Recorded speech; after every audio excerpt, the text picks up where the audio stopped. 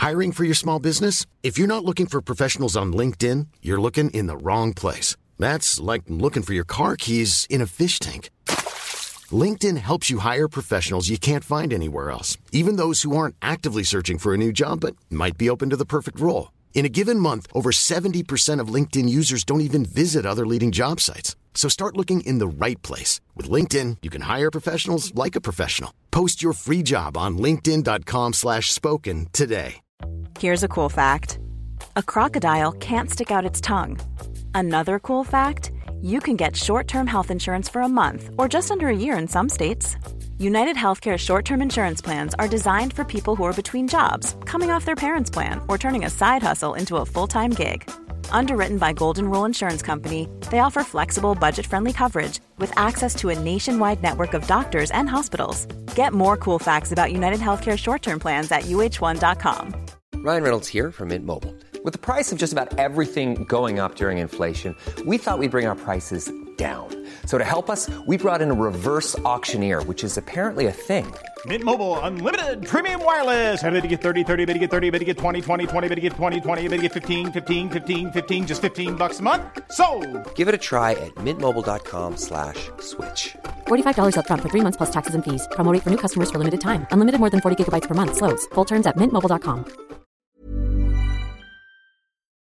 Thief, prisoner, soldier, priest. Paul Cowley was a former soldier, prisoner, and now a priest. Recruiting ex-prisoners to work in Iceland. That you go in and you recruit people that are in prison who are due to be released to offer them, if I'm right, an opportunity to work for Iceland, giving them a second chance. Absolutely, that's it. Why do you do that? And one Sunday, my father came home late from work. Big argument. My mother had cooked for him. I was there. And my father went to backhand my mother in the front room. And I stood in the gap. And I got the belt that my mother was going to get. And there was a big argument. And my father said, I want you out the house. So in my arrogance and youth, I ran upstairs, grabbed a bag, threw some stuff in and slammed the door behind me. I slept in a shop sort of doorway, and then I got picked up by a gang. Really, it was a guy late at night who kicked my foot, and we talked, what you do, and I told him what I was doing, and he sat with me and he said, look, I'm in a squat, why don't you come and stay in there, it's better than the streets. And that's where I got into thieving. And the magistrates this time, 3 of them on the bench, a guy in the middle, said, you, Cowley, are not listening to what we're trying to do. You, my son, are going to get a short, sharp shock. You're going to prison.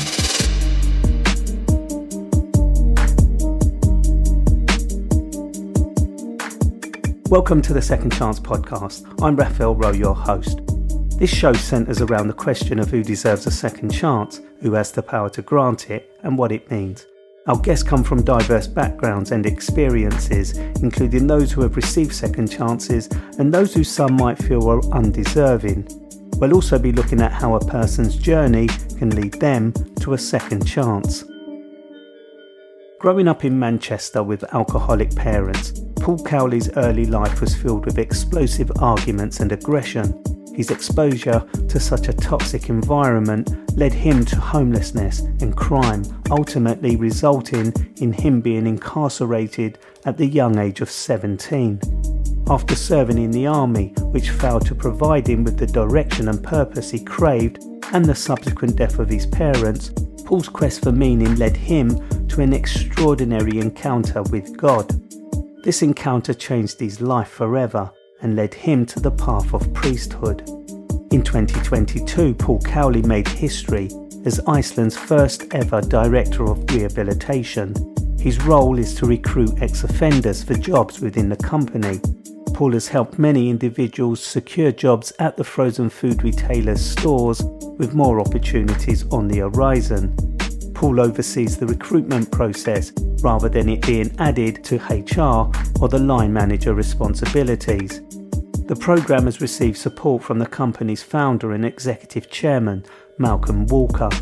Paul's journey from a troubled youth to a soldier and finally to a priest is testament to the transformative power of faith.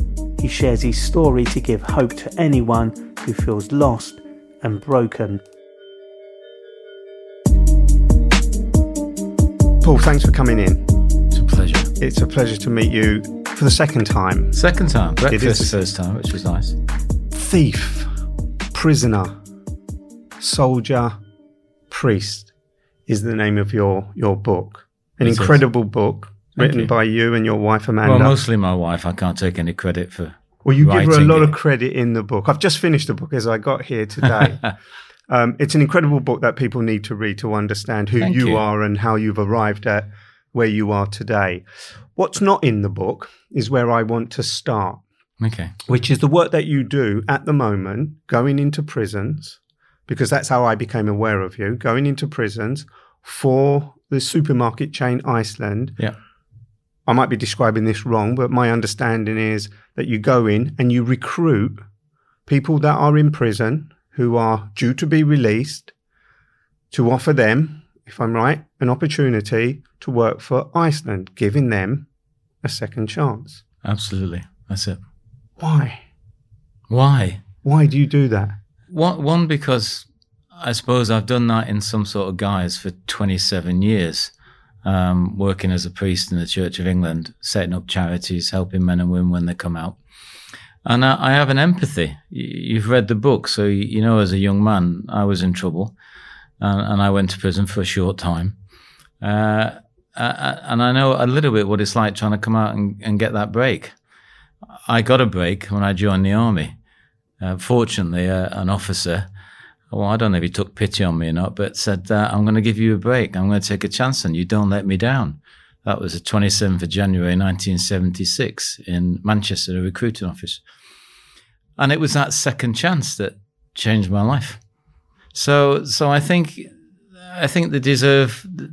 we all deserve a second chance to have a crack at it. Whether you can do it or not it's up to them.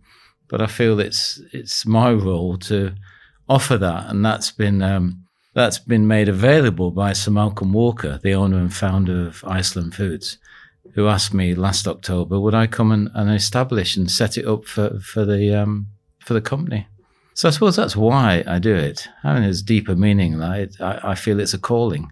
And what's come of that? What are you trying to do, and how successful has it been?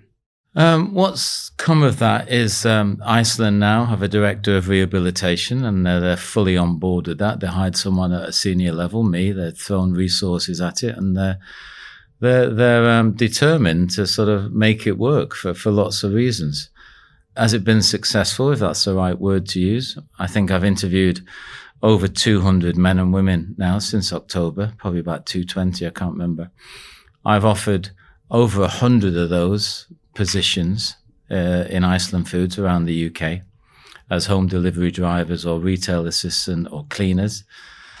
And out of those, I've got 30 plus in store working today, with about 15 to 20 waiting to go through the process of right to work documents. And the rest of them I've lost. Just failed, drug test, recalled, not turned up, can't be bothered. Lots of reasons. So I lose. I'm saying I take it personally. I lose a lot of these men and women who just can't make it. They can't do it.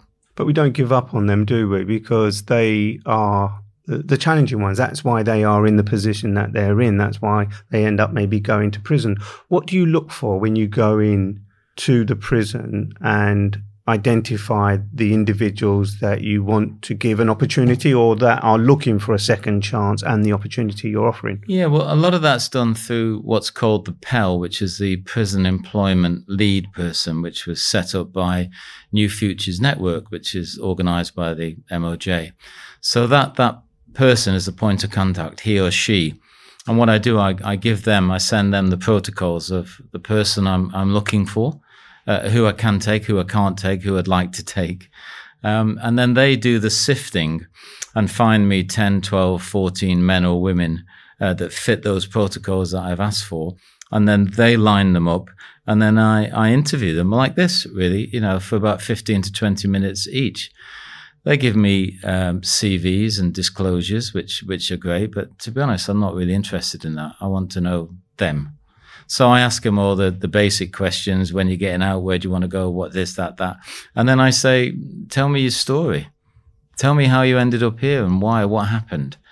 And it's that, I don't know, through a gut feeling, through 27 years of working in the justice system, through being a bit of a character myself. You've read the book. I get a feel if they're the right person and if they'll fit in the organisation. I know the organisation now quite well, 10, 11 months in. So I know what the stores are like. I know what the drivers have to do. I've done both jobs myself. So I'm kind of seeing if they'll fit into a team and not be an individual. They need to be a team member. Right. And I don't, obviously, with those numbers I gave you, get it right all the time. No, of course. And that's only natural.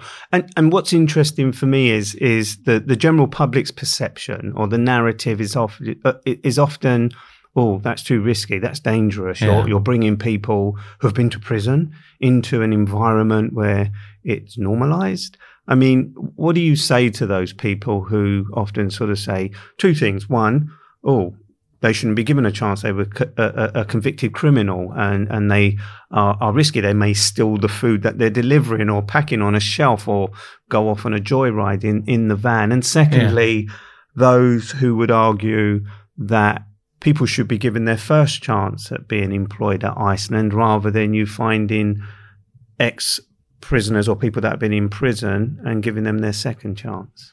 Well, there's a few questions in there. If I forget, remind me. I think one of the things you asked me is they've committed a crime. So, you said thief, prisoner, soldier, priest. So I'm a priest. So hopefully I'm into redemption and second chances.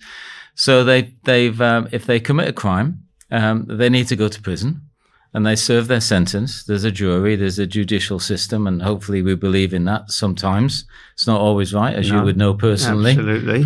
But hopefully we get it right as a system. So they get sentenced and they serve the sentence. And when they've done that, they've done that. That's their punishment. They lose their liberty. They lose their freedom. Anyone who's been in prison and says, oh, they've got duvets and coffee cups and TV machines, and it's not. You lose your freedom. That's what you're losing, as you well know. You can't go to your father's funeral or your daughter's birthday. It's that when it kicks home, and that's your punishment. And when you've done that, you've done that. That's the end of it. And you should come out and you should be able to fit back into society and crack on if you want to and if you can. Because as we know, prison damages you immensely, emotionally and physically in lots of ways. So that's one reason. I think you've paid your debt to society. You should be allowed to come out and start again and have a crack at it. Let your second half of your life possibly better than your first.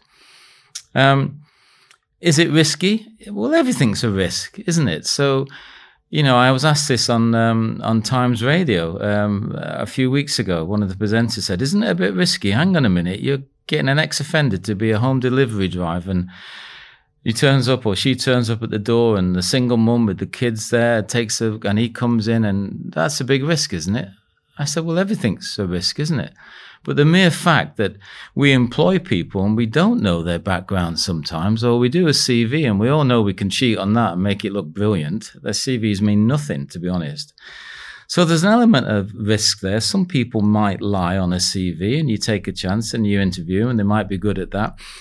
What we're trying to do at Iceland Foods, or what I'm trying to do personally, is have this filter system where, one, they're selected by the prison employment lead people. There's a set of protocols of what I don't want, what I can't take legally and personally, what I don't want to take. So there's that filter. Then there's the filter that the PEL, the prison employment lead person, knows them on the wings and knows what they're like better than I do. So there's a second filter.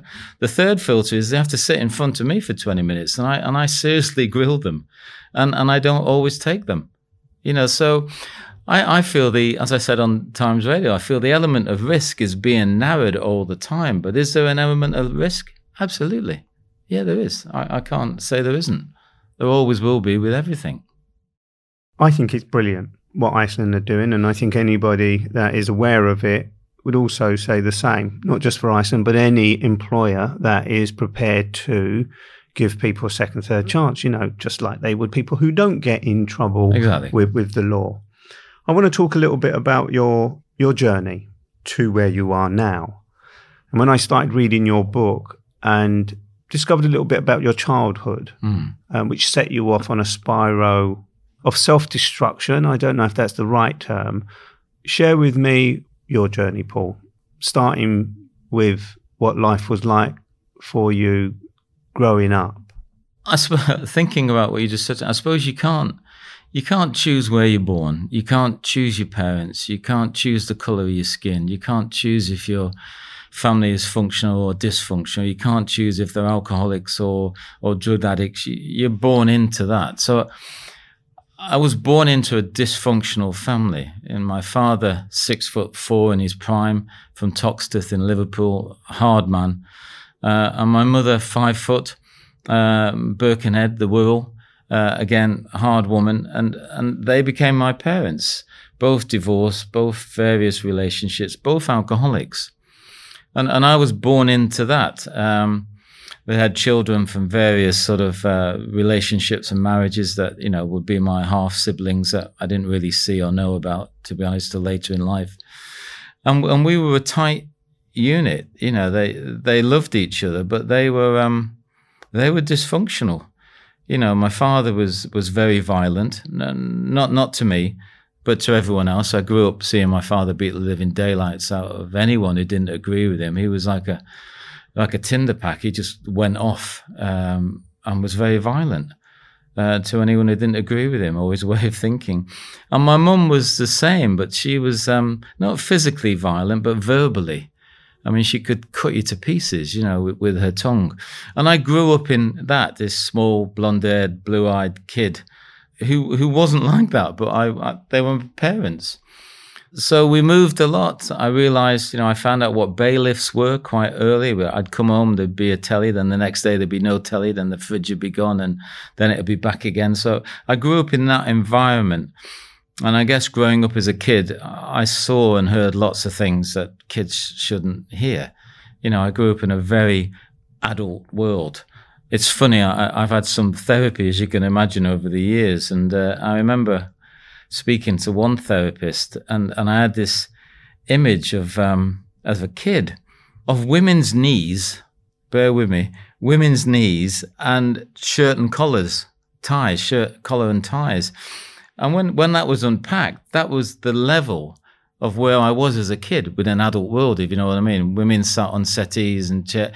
And I remember these women's knees and these men in suits and shirts and ties. And that was a big deal for me. I grew up in this sort of very, my father had fallen out with everybody who he could possibly fall out with. He had a brother and 3 sisters, but he didn't speak to them because they didn't agree with him. My mother had 5 sisters. She didn't speak to any of them. So I grew up in an environment that was just totally adult. I definitely had cousins and aunties and uncles, but they were never around. So I grew up in this very adult world. And that, I know, had a massive effect on me. And at 15, 16, a couple of things happened which sent me off in this spiral that you mentioned. One, I was expelled from school. We moved schools, or we moved areas. And I had to go to this comprehensive in Manchester, and it was really rough. And I was bullied, and I hated it. And I used to run away, and in the end, I got expelled for truancy. And at the same time that happened, a weekend sort of cycle in our house was arguments, friends made up, love and kisses, and then more drink, and then arguments. And it was a pattern, a cycle. And one Sunday, my father came home late from work. Big argument. My mother had cooked for him. I was there. And my father went to backhand my mother in the front room, and I stood in the gap. And I got the belt that my mother was going to get. And there was a big argument, and my father said, "I want you out the house." So in my arrogance and youth, I ran upstairs, grabbed a bag, threw some stuff in, and slammed the door behind me. And then got about 10 metres out of a place called Didsbury in Manchester, and realised I had nowhere to go. Because I didn't know where my uncles, aunties, nieces, nephew, and I was homeless for a while. And that just started stuff going on. When you think about that now, when you reflect on it now as a father yourself and a man who's had lots of experience, what do you think when you reflect on it now? Because when you describe it, and I can see you go into the zone where you're thinking about and reflecting on it, and it's not the first time you've shared the story because it's all detailed in your book in much more detail. But when you reflect on it now, what does it make you think? In particular, when you think about you weren't the only one. When you're a kid and you're growing up in that environment, you think you are. You think everybody's living a very happy life. But actually, probably every neighbour along your street was going through a similar experience as they were in my neighbourhood down in London. You just don't know, do you? You just don't know until you grow up and you reflect and you see. So as you reflect on it now, what does it make you think? Well, it certainly made me... I think I demonized my parents for years. I really did, spoke badly of them. And then maybe when I became a Christian and a priest, I had some different thoughts about it. And I felt God say to me, you need to stop demonizing them. They did the best they could. So I had to unpack all that through lots of different areas, some therapy. And I realized, and I looked into my father's background. And my father, when he was 5, his parents went to court because they didn't want him. My father was a man of few words, but they went to court because they didn't want him. So the equivalent to whatever social services were then said, look, if you don't want your son, he'll go into care. So they didn't. And my father remembered his mother and father saying, no, we want him to go into care. And my father went into the care system at 5. And came out, I don't know, when he was 13, 14, and worked on a farm and was beaten and had a nightmare in the care system. So when I realized what he'd gone through and the various relationships, he was in the army, he was in the Irish Guards, I think he got discharged, dishonorably discharged. He'd been in prison. I didn't know that till I was, nearly 20. I found that out. So when I realized that about him, and my mother, her father was a merchant navy, he was never there. Her mother had to bring up daughters, 5 of them, And so and they lived in Birkenhead and they were poor. When I realized all that, I thought, you know what? It's a bit selfish to think it's all about me. I had a moment and I thought they probably did the best they could. My dad was a thief, actually, when I look back, but he tried. He was various things. He was a security officer. He worked for British Road Services.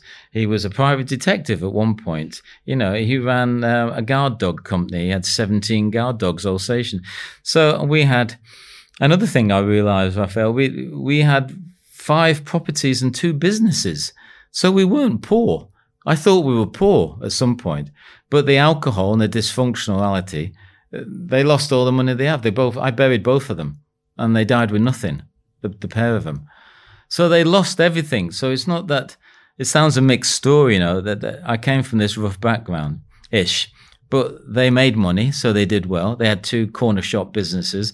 They lost them basically because of my mother and her tongue, not doing very well with customers. Didn't want to shop in her shop. Didn't want to shop in her shop. So they left. So we left the premises. One in Stockport, one in Denton. So we had these properties, and we had a bungalow, and we had a house in Gorton. So when I realized they were just dysfunctional and couldn't get their act together, they loved each other, but it was a nightmare. So when I look back, I don't really demonize them anymore. I think they do the best. What has it taught me with my own daughter and my son? Hopefully to be a better father. There's nothing, absolutely nothing. My daughter, my son's in America living there now, and 46 years of age.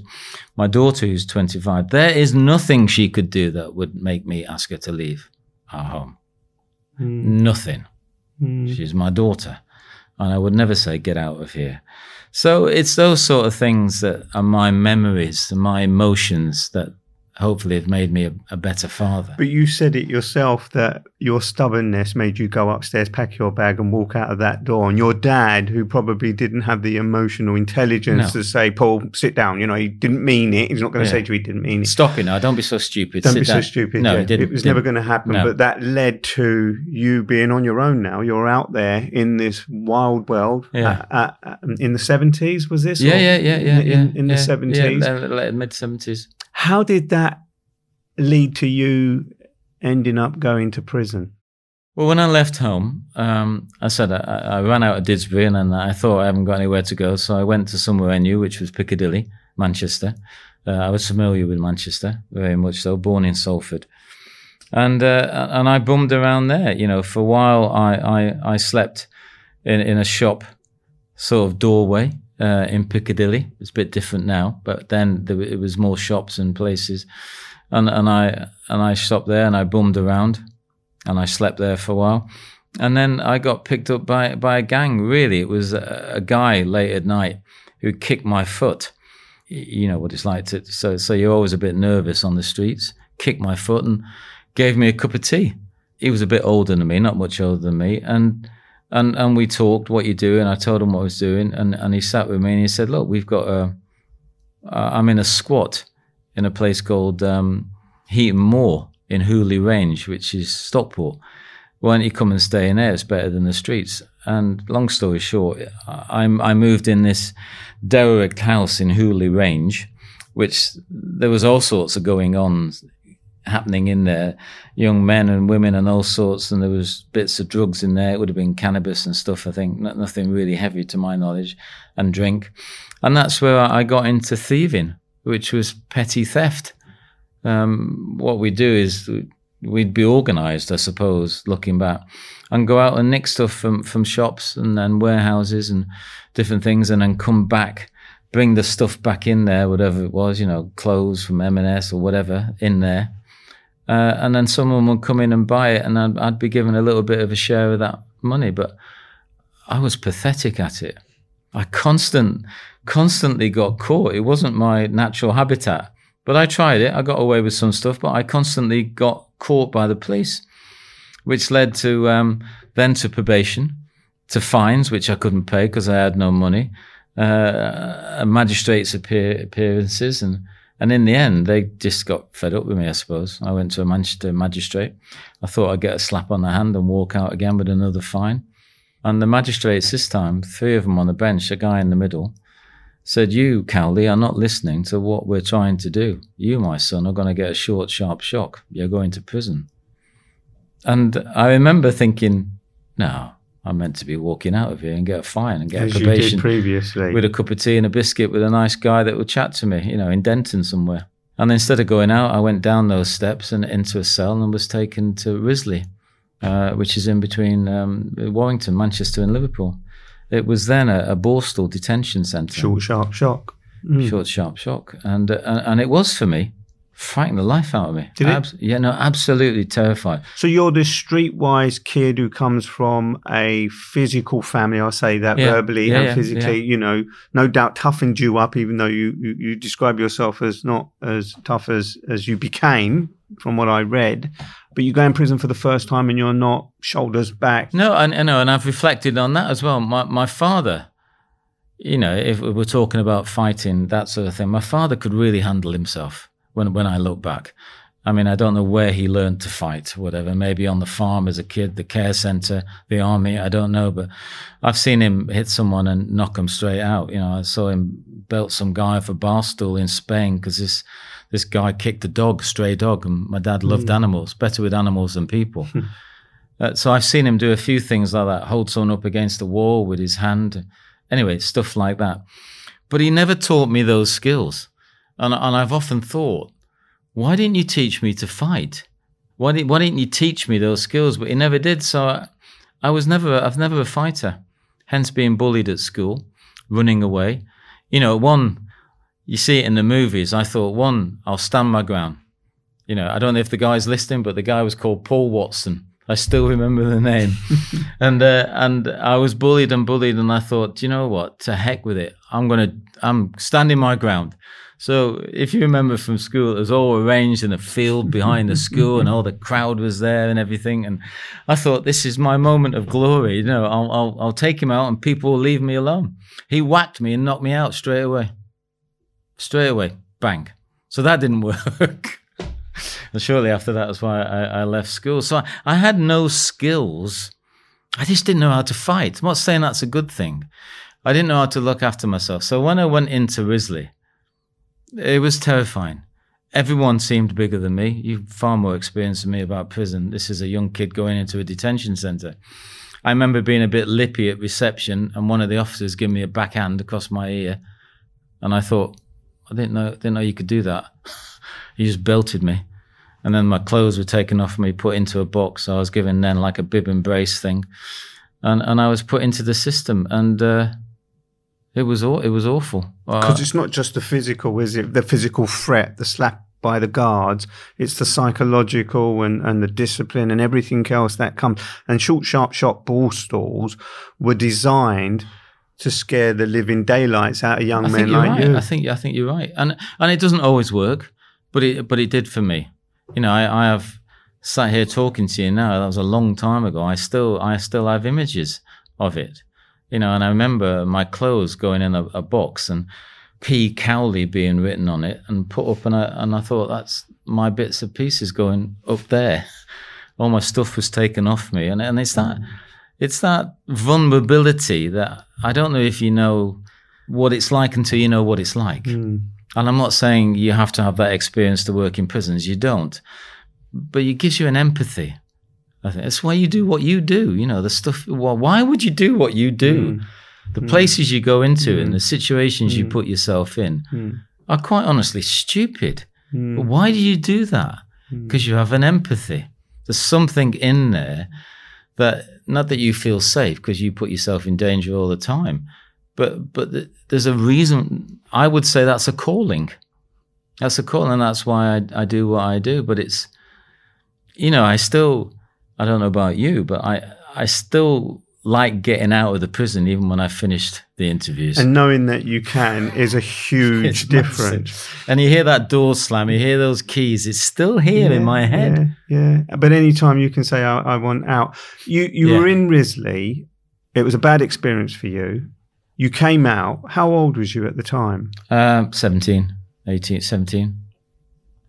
What did you go on to do at that young age? Because it could have gone one or two ways, couldn't it? You could have came out and developed some new skills as a criminal, which prisons can often be. Yeah. But that isn't what happened to you. No, I came out of there.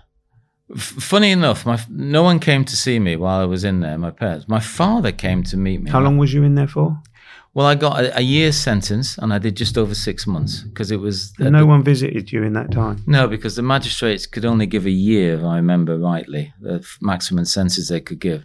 So I did it just over 6 months. No, nobody came because my parents. When I left home, it seemed when they all blew up. My father blamed my mother for me walking out. My mother blamed my father. They separated and went different ways, and then married different people or lived with different people. So our family home in Didsbury, where it all started, was sold.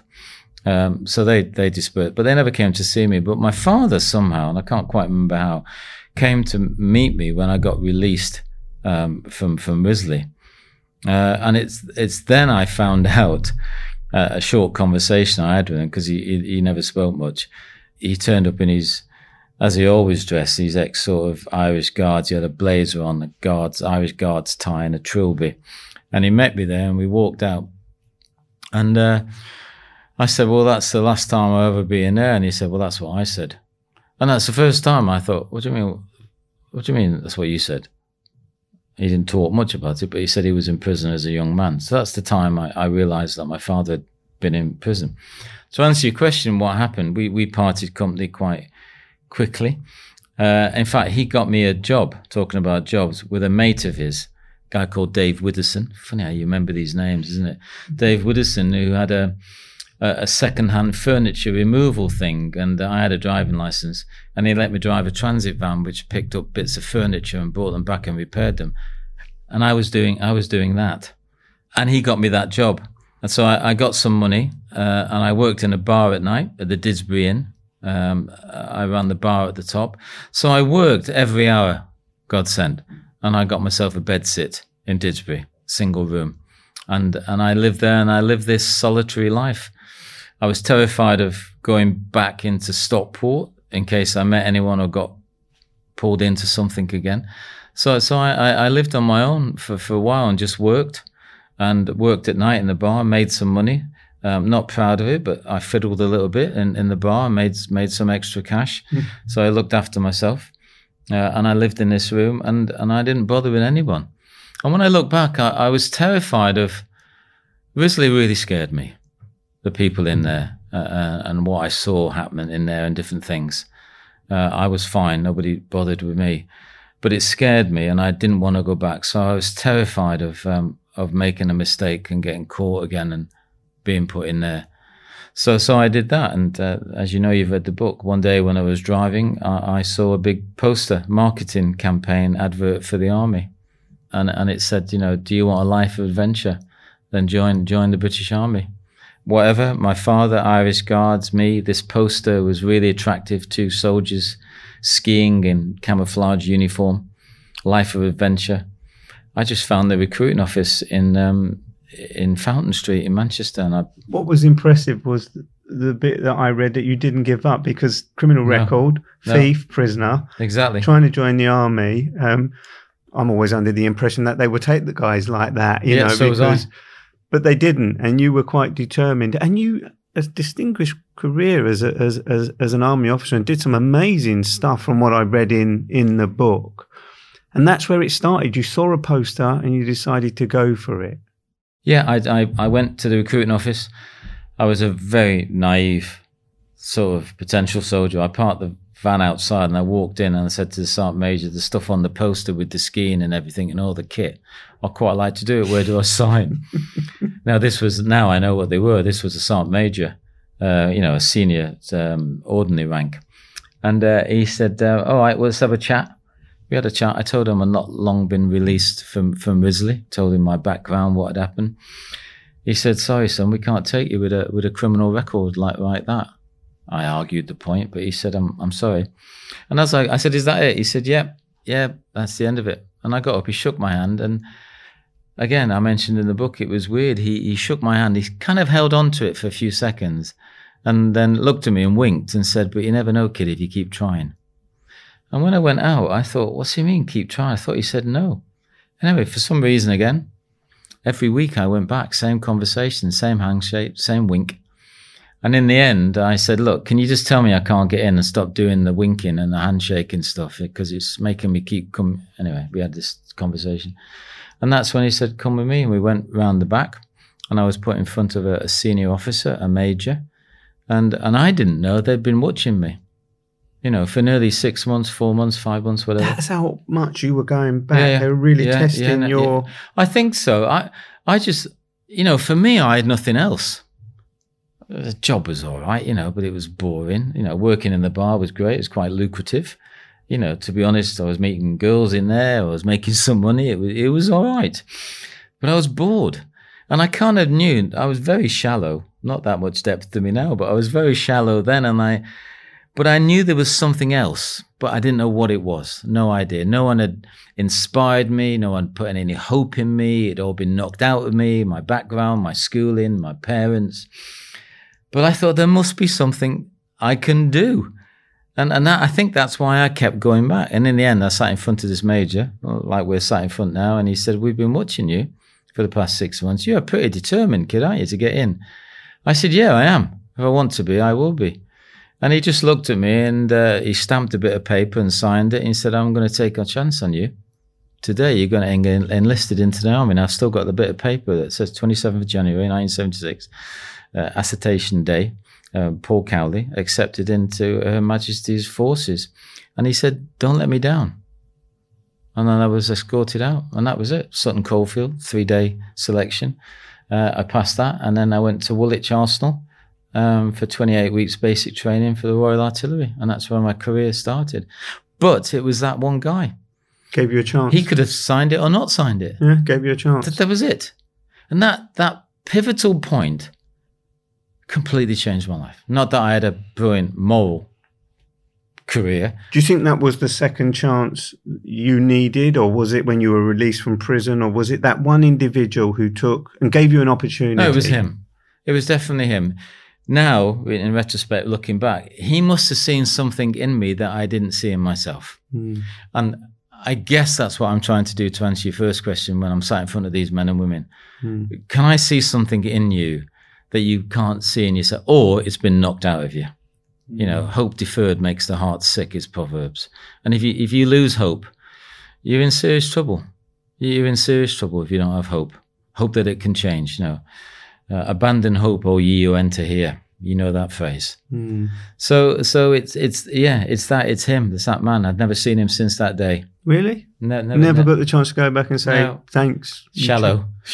Never went back to say thanks. But that sent you on a trajectory of various different things. I mean, when I started to read about your journey as a soldier, it was really impressive, actually. You know, to the point where you even attempted to become a member of the SAS. I did. Which sounded like the most challenging, because up until that point, as I was reading your story, you succeeded at everything you went, especially the fitness side of stuff. You really succeeded. Yeah. And the SAS training test was the ultimate. And I wouldn't say it broke you, but it was probably the first time in the book that you decided, from what I was reading, that it was something that you thought you wanted, but didn't really want. Yeah, no, brilliant explanation of it. I went for selection. I was recommended by my commanding officer.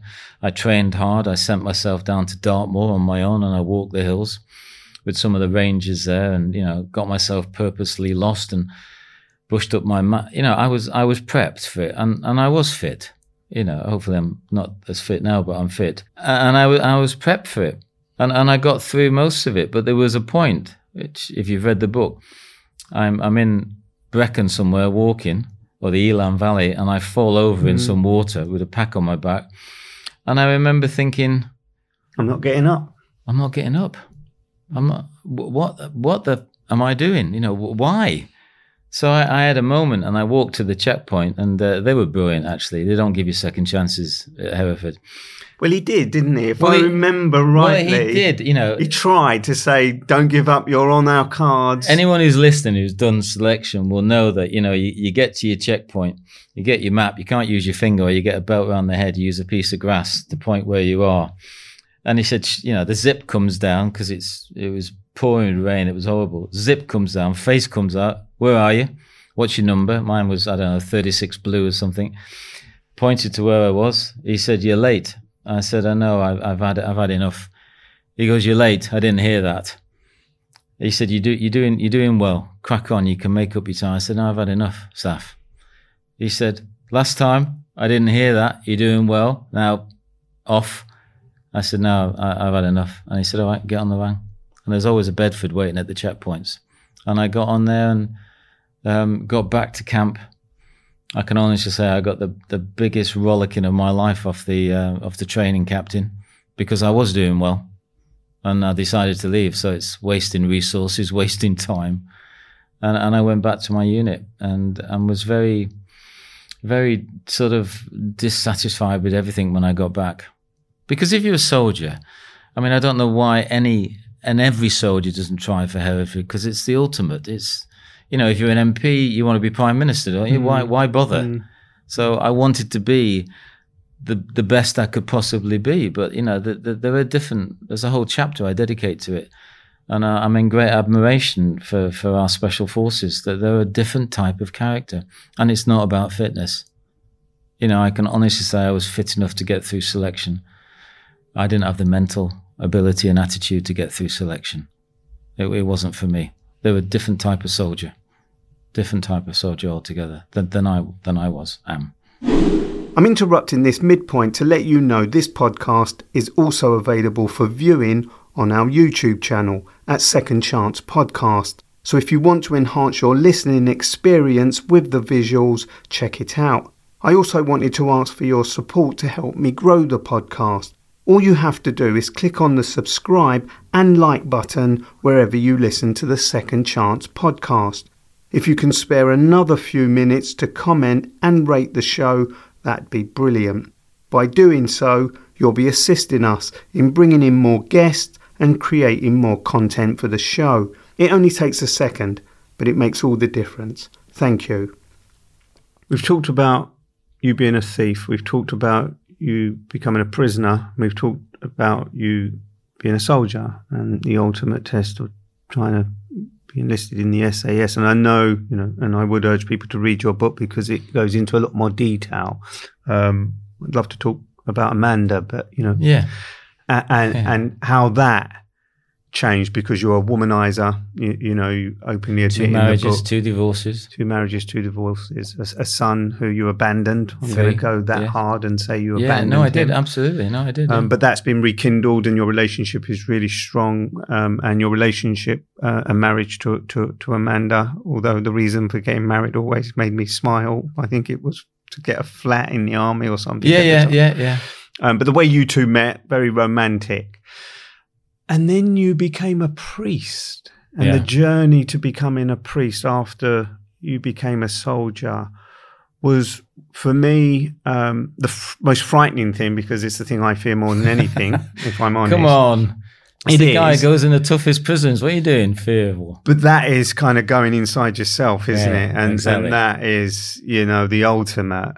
How did that come about for you? I grew up an atheist. You grow up what your parents are. My parents were atheists. I don't think they were God haters. They were just not interested in it. So didn't do anything. I don't remember any religion at school. I never met a chaplain in Risley. I never had a knock on the door. Are you all right, son? Do you want a cup of tea? I'm not saying they left me out purposely, but I never went to chapel. 17 years in the army, 5 regiments, Northern Ireland, Falklands. Never really had a conversation with a padre, a military chaplain. Not that I was looking for them, but they're supposed to look for me. That's their role. So no link with anything till I was nearly 39, 40 years of age. And what happened, I suppose, is long story short, my mother got back in touch with me through the military.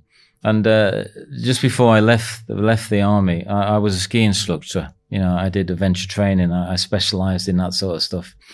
And I took a junior leaders regiment skiing. And at the same time all that happened, my mother got in touch with me. The army said, your mother's trying to find you. Can we give you her address? I said, yeah, whatever, if you want, to. She won't come and see me. Anyway, again, long story short, she came to see me and Amanda. We weren't married then. We were living together in a place called Nuneaton in the Midlands.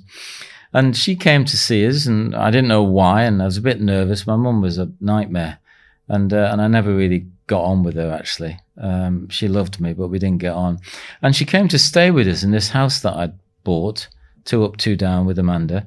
And she moved in, and it was a bit weird, and she came down to see us and wanted to rekindle a relationship with me, and I didn't know why, and bit nervous of all that. And Amanda, who's lovely, went, oh, this is great. You got your mum, And I was always a bit, hang on a minute. It's my mum.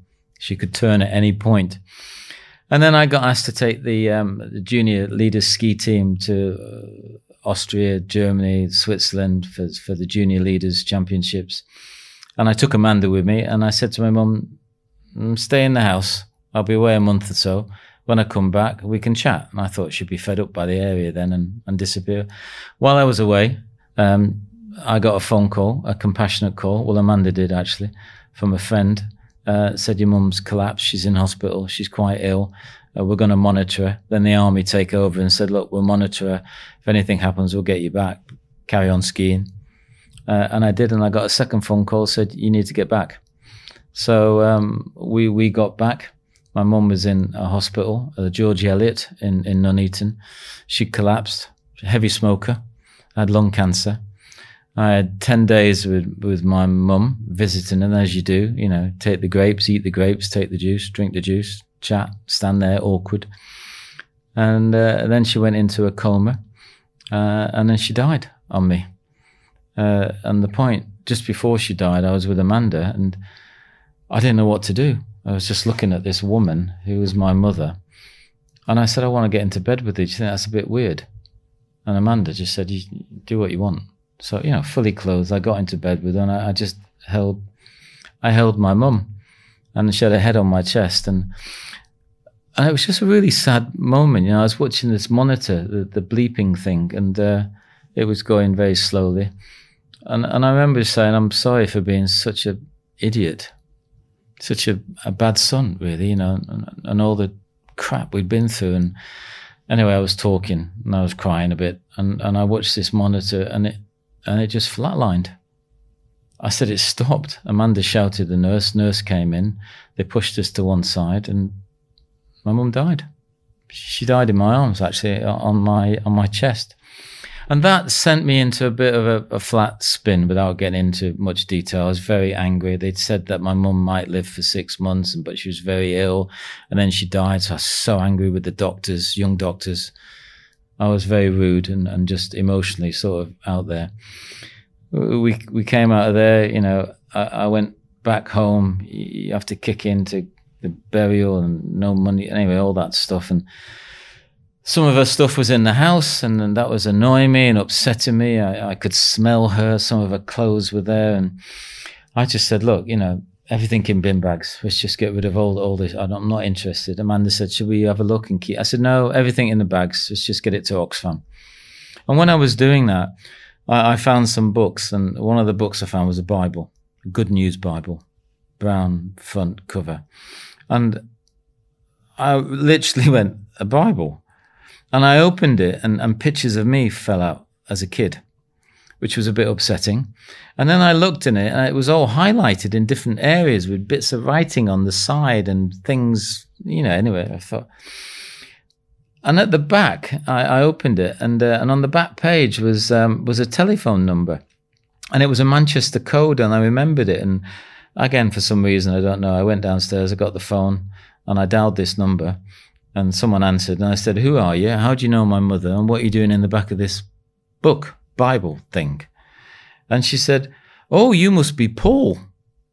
I said, so rude. I said, yeah, who are you? What is this stuff?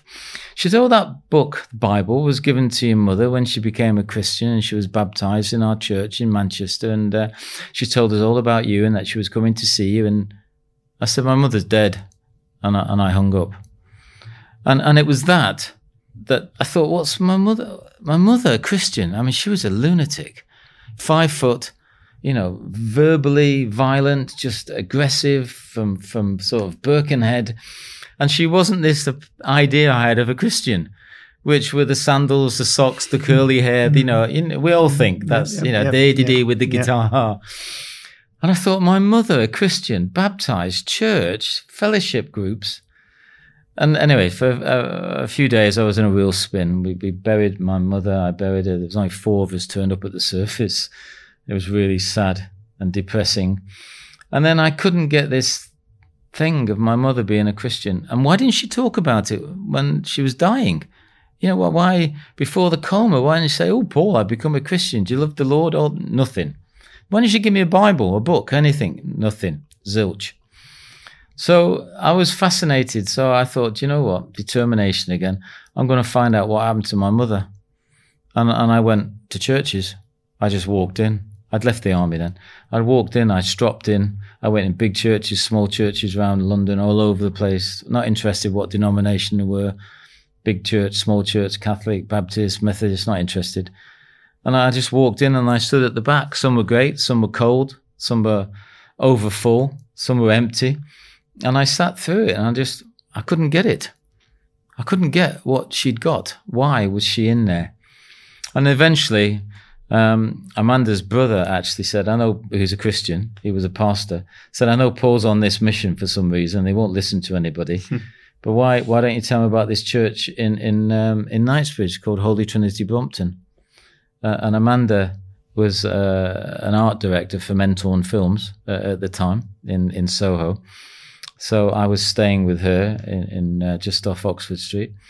So I said, come on, let's try this church then, Holy Trinity Brompton thing, whatever it is.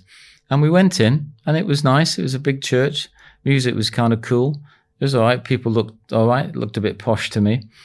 And on the way out, there was a young girl on the door, and she smiled and said, I hope you enjoyed the service. Would you like to take one of these? And she gave me a leaflet. And I took it and put it in my pocket, went for a coffee, opened the leaflet, and it was about an Alpha course. And the Alpha course is an introduction to the Christian faith. Alpha and Omega, the Greek, beginning, end. Okay. It's the beginning of a Christian course. So I just thought, do you know what? I've done courses on everything. You've read the book, from being a sniper to doing this, to a tank driver, to this, to that. I thought I'll do a course on God and see what happened to my mother. So we both went on this Alpha course. And it was nice. It was once a week. It was a Wednesday night. It was free. There was good food. It was a little talk, and then it was a discussion group. And I sat through it, and I was kind of interested. It was all new to me, the whole stuff. I knew nothing about the Christian faith. I thought I did. I had preconceived ideas, but I didn't know anything. And I sat through it, and again, long story short, halfway through the course, they have a weekend away where they talk about the Holy Spirit. When you say before, about being inside you, that God lives in us, and you get in touch with yourself. And on that weekend, I guess all I can say is I had a moment. I remember listening to the speaker talking about unconditional love, and that God loves us unconditionally. And I remember thinking, that means like you can do anything. It's like whatever you've done, your past, He still loves you.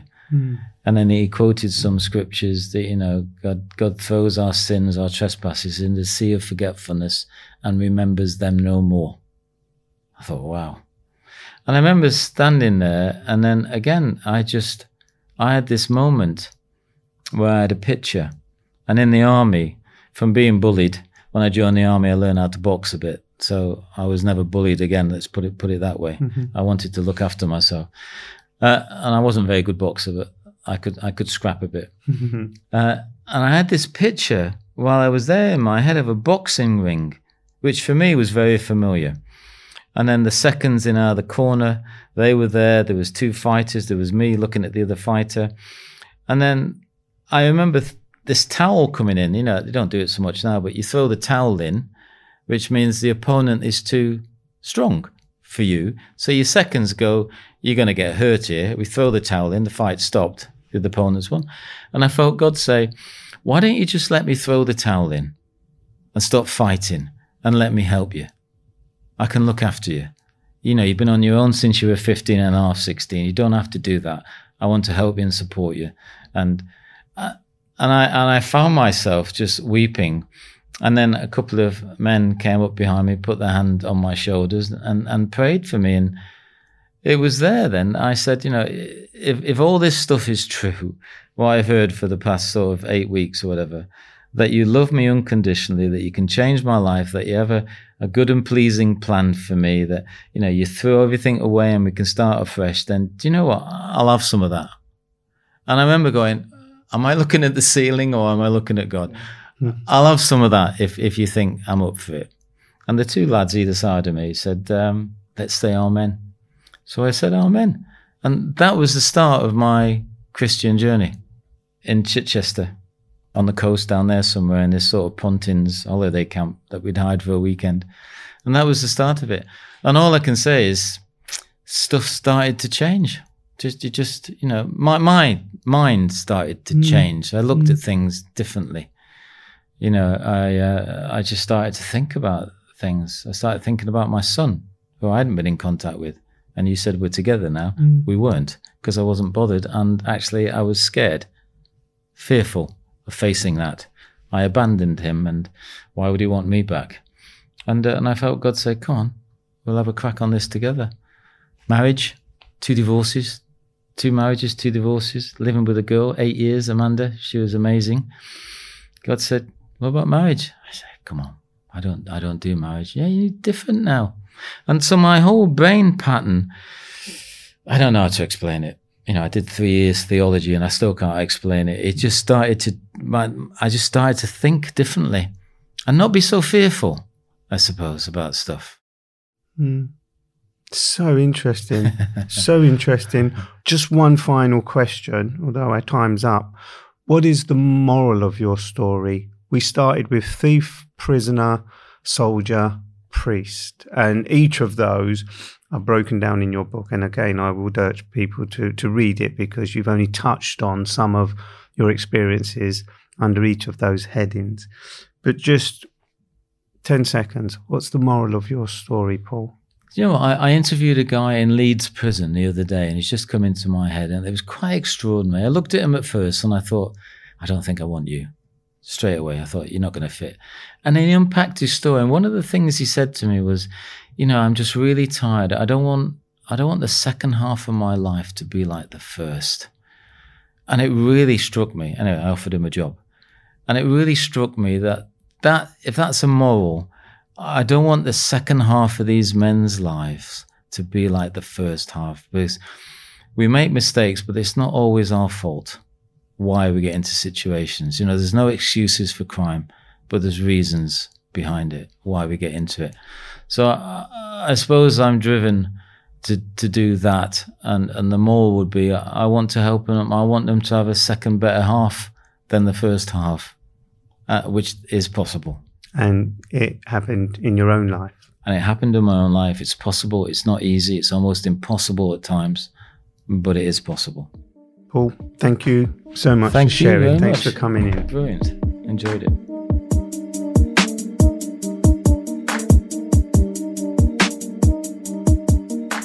Thank you for tuning in to the Second Chance podcast. Your support is greatly appreciated. Quick reminder that you can find the video of this interview on our YouTube channel at Second Chance Podcast, where you can also subscribe to be notified of new episodes. Please share our episodes with your friends, family and colleagues, and follow us on YouTube and your preferred podcast platform for updates on new episodes. Your feedback is crucial to the growth of our podcast. Please rate and review our episodes and let us know your thoughts in the comments section. This podcast was brought to you by Second Chance Media Productions. Audio Avalanche handles audio editing. J-Row Productions created the original soundtrack. Studio Minerva designed the eye-catching cover.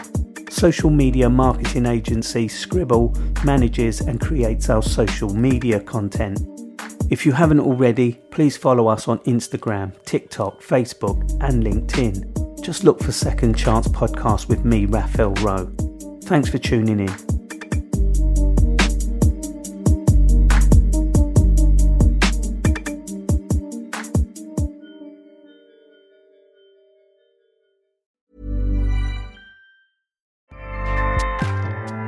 Acast powers the world's best podcasts. Here's a show that we recommend. The Real Housewives is a guilty pleasure for most, but if you're looking to not feel guilty about that pleasure, tune in to Everything Iconic with me, Danny Pellegrino, where I break down all the messy moments and behind-the-scenes antics of Bravo's popular franchise. And on Everything Iconic, I also interview celebrity guests like Kelly Ripa, Keke Palmer, Drew Barrymore, Cameron Diaz, and more about their guilty pleasures, their past work, and so much more. So if you're pop culture obsessed and find yourself watching way too much reality TV like me, tune in to Everything Iconic with Danny Pellegrino, wherever you listen to podcasts. Acast helps creators launch, grow, and monetize their podcasts everywhere. Acast.com.